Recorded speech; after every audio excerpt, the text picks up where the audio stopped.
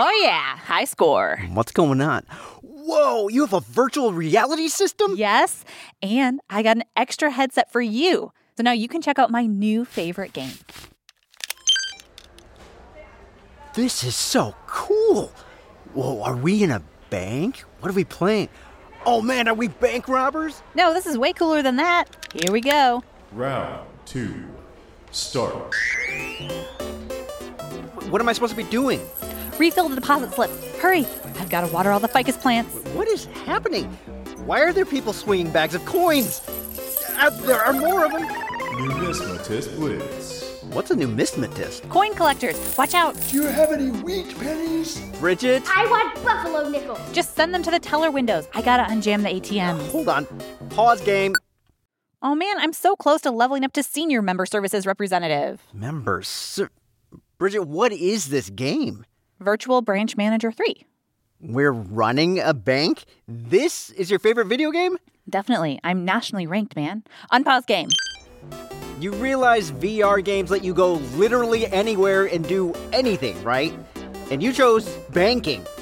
You're gonna love it. You'll see. Ooh, someone's making a huge withdrawal in $20 bill. Super Cash Combo. We've got to deal out the bills as fast as we can. Let's go. 20, 40, 60.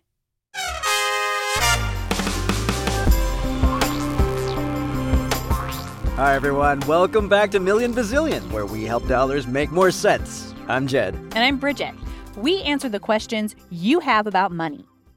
And today's question is a big one. Hello, my name is Amaya from Tacoma, Washington, and my question is, what is the history of banks and how do they work?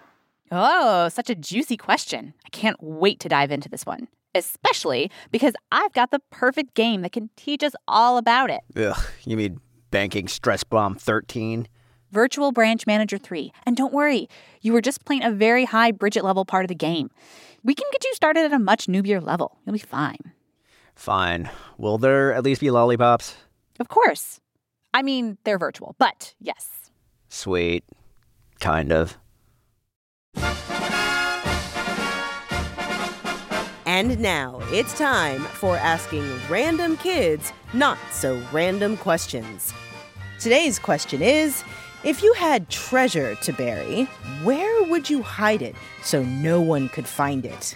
If I had treasure, I would bury it right under my house. I would bury my treasure on the moon because nobody could find it. I would bury it in a time machine. Or in an Egyptian tomb, or possibly with a leprechaun. I would hide the treasure behind all the books in an old abandoned library where nobody ever looks. I would bury the treasure under a mountain. Because why would you look under a mountain? That was Oliver in Michigan, Vivian in Alaska, Elijah in Georgia, Bethany in North Carolina, Sangam in India, and Corbin in Oakland. This has been Asking Random Kids Not So Random Questions.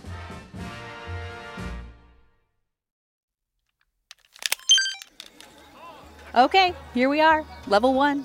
Ready to learn about the history of banks and how they work? Okay, but this doesn't look like a bank. It's just like a table in a village. Where are we? This is ancient Mesopotamia. It's home to some of the earliest known systems of banking. Someone's coming. What do I do? Okay, so the point of this first level is to start lending stuff to people. That's when you give something to someone, but they have to pay you back later. This person looks like a farmer. Mm-hmm. Got it. Okay. Hello, farmer. Hello. Here, take my shoes. Thank you for shoes. That's not... But you got to bring them back. I'm just lending them to you. Now I can plant shoes. Failure. What? Here, pause game. Yeah, that's not how banks work. They don't just lend out anything. Let's pull up an online video from an expert on banking. That'll give you an idea on how to beat this level. But that's cheating. It's not cheating. It's how everyone plays games these days. Let's see. I know. Let's look up our old friend Bill Maurer from the University of California, Irvine. He knows a lot about early banks. Banks really started as places where people could go to borrow money to use it for like a trade expedition or to use it to buy materials to fix their house. So if people needed money to build a barn, they'd go to early banks to get it. Oh, that's so nice of them to do. Thanks, banks. Hang on, they're not doing it to be nice. They do it because it makes them money. Here's how. The money you borrow is called a loan. When you pay back the loan, you have to give a little bit extra to the bank. That's what the loan cost you. So if you borrow $10, you might pay back $10.50. That little bit extra, that 50 cents, is called the interest. And banks charge interest on their loans to make themselves money. They don't just do it because it's interesting. Get it? Interesting. Bridget? Nothing? Okay, back to banks and loans. Banks make you give the bank something they can keep if you don't pay back the loan, like a house. That's called collateral. Here, listen. They'd make loans to traders who would go out on, dangerous or risky trade expeditions. And in those cases, the collateral would be something, it would be the boat itself, or it would be a portion of the cargo or something like that. So banks ended up being these storehouses of things and of wealth because when people couldn't repay, the bank would, get the property or whatever. So even if you couldn't pay back your loan, the bank still gets something. Man, I should have gotten collateral for my shoes. Those suckers are gone. Well, you live, you learn, you buy new shoes. Okay, so let's unpause and give it another try. And remember, your bank should ask for interest and collateral. Unpause game. Hello, welcome to First Jedley Bank. You are a... goat farmer. Lovely. And you need money for... new fence for my goats. Right. Well, I think we can make this happen.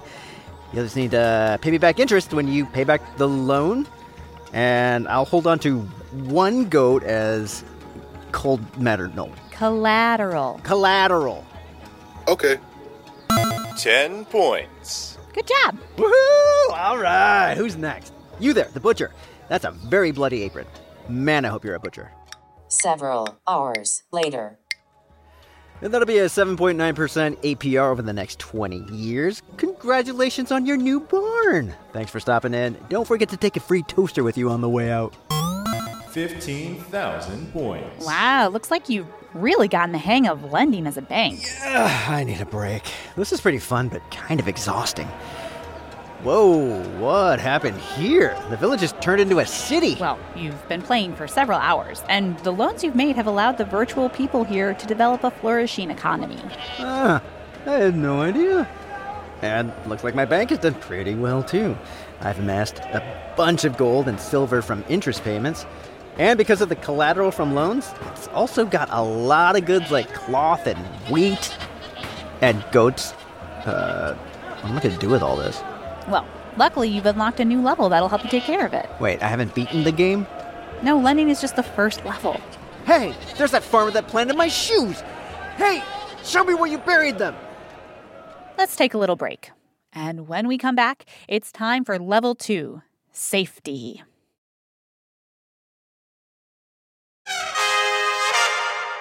And we're back. Jed and I are playing a video game to learn about the history of banks and how they work. In the first round, we found out banks started as places that lent money. For this next level, Jed's going to find out about another important thing that banks do, keeping money and valuables safe and secure. Oh, good, because these goats keep wandering away. Come back here, you adorable collateral. All right, so start building things that'll help keep the valuables safe from virtual thieves. 3, 2, 1, build. Okay, well, let's start with good, strong walls and locks on the doors. Good choice. Okay, here come the bad guys. Ha! That's stopping them. Uh-oh, the thieves are starting to change tactics. Oh, now they have pickaxes. Yeah, they evolve pretty quickly. Maybe you should try hiring security guards. Good idea. And let's install a really secure vault. Man, this safety stuff is pretty expensive. Wait, what are all these regular people doing coming into my bank? Okay, well, as you increase security, it makes customers more comfortable with the idea of keeping their money in your bank. That means you can make more money, but it also means more stuff to keep safe. Okay. Wow, time keeps moving forward. Uh-oh, and so do the thieves' difficulty level. Let's see now. What do we have available to use? Reinforced steel. Nice, that'll slow down the rock tunnelers. Okay, unbreakable glass. Wow, we're really zipping through time now. Ooh, video cameras. Secret alarms. Yeah, this is cool stuff. Wait, the game is telling me to add FDIC insurance. What is that? Ooh, that's a good one. Really? What does it do? Shoot nets out to catch intruders? Something to do with lasers? No, it's insurance to keep your customers' money safe in case your bank fails. Banks can fail? Yeah, it's not very common, but it does happen. If they do, this insurance means customers can get back up to $250,000 of their savings. Well, I'm not going to spend money on that. You don't have a choice. Every bank account in the U.S. has FDIC insurance. It's how we make sure people don't lose their life savings if something goes wrong. All right, I guess I'm getting it. Rest easy, virtual customers. You're in good hands. Ooh, speaking of which, check it out. Level complete. Take that, you lousy bank robbers. No one busts into Amalgamate Jet Bank. Bonus round. Oh, wow, you unlocked the savings bonus game. Excellent. How do you play this one? Well, this round is all about trying to get customers to put money into bank accounts now that we know they're really secure places. So plus they can make money by doing it. They can? Yeah, through interest. Remember that little extra money borrowers have to pay the bank when they take out a loan? Okay, well, if you deposit savings into the bank, you can also earn interest yourself. Like over time, it'll grow. It's not much, but it's something. Sounds great. Where can we find money to put in? Well, at this level, we'll go through this virtual house and search for some. Hey, this is my house. 3, 2, 1, go. Okay, found some under a mattress. Good, there's more in the freezer. Old coffee can in the pantry. Oh, there's a fake book in the bookshelf that has a bunch. That's my super secret hiding spot. Man, I thought that would be a lot harder to find. People put their money in a bank because they think it'll be safer there than hidden around their house. Banks have all that security, so, it's harder to, rob a bank. Right, and the money in the bank is insured thanks to that FDIC insurance. Exactly. 20 seconds left. I'll start digging up the backyard to look for buried cash. Ooh, wait, I have an idea. Where's a marker and some paper? What are you doing? We're running out of time. Oh, couch cushions. Well, the point is to get money into the bank, right? I am making a poster.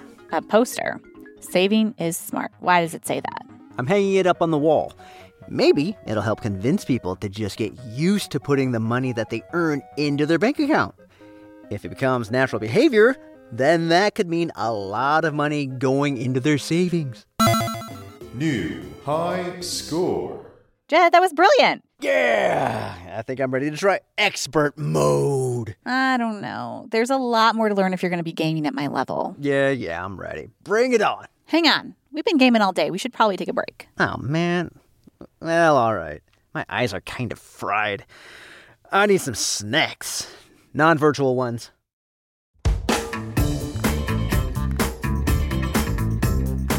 Hi, I'm Aubrielle in Santa Monica, California. Did you know that gumball machines have been around for more than 100 years? In the United States, you could first find gumball machines inside New York City subway stations in the 1880s. They sold Tutti Frutti chewing gum. One piece of gum cost 1 penny. My favorite flavor of gum is blue raspberry. What's yours?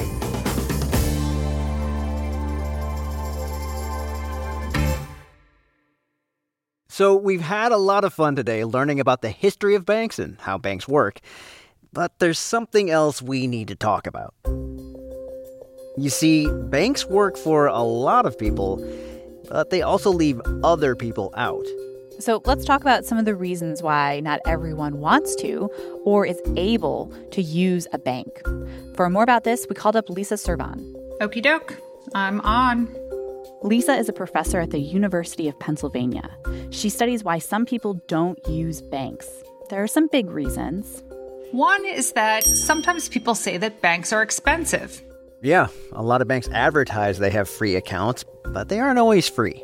Sometimes banks will charge you money to watch your money or to keep it safe.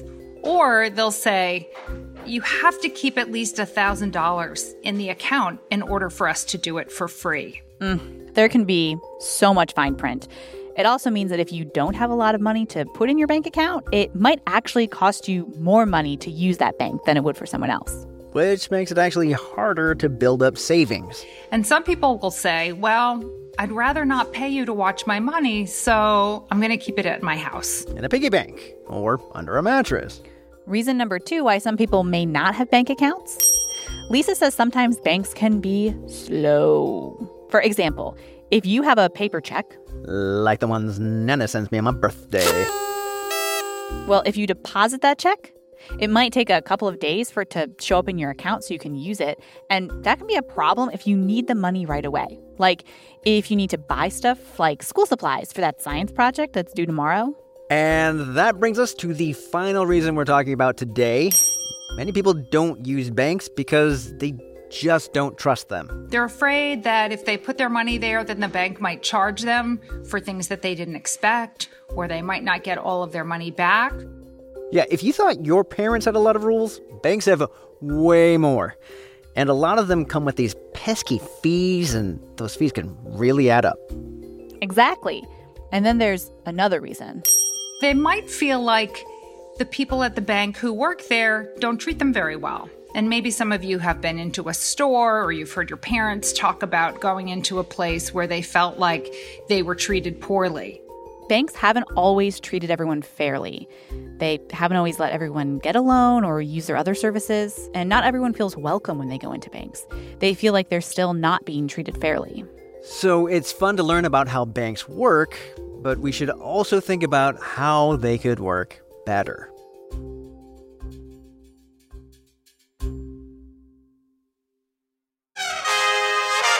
Well, we're almost done with this episode.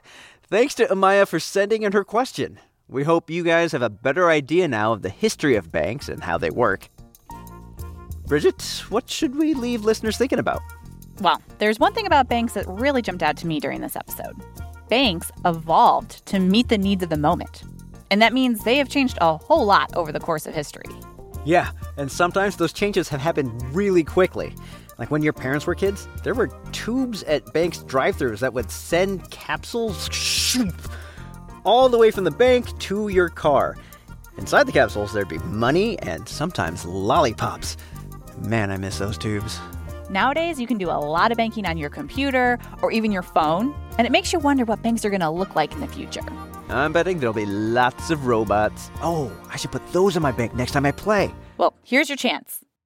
Are you ready to try the game on Bridget mode? Remember what you've learned. I won't let you down. Bring it on. Okay. I said bring it on. Where is everybody? Failure. What? You forgot to unlock the doors. Rookie mistake. Game over.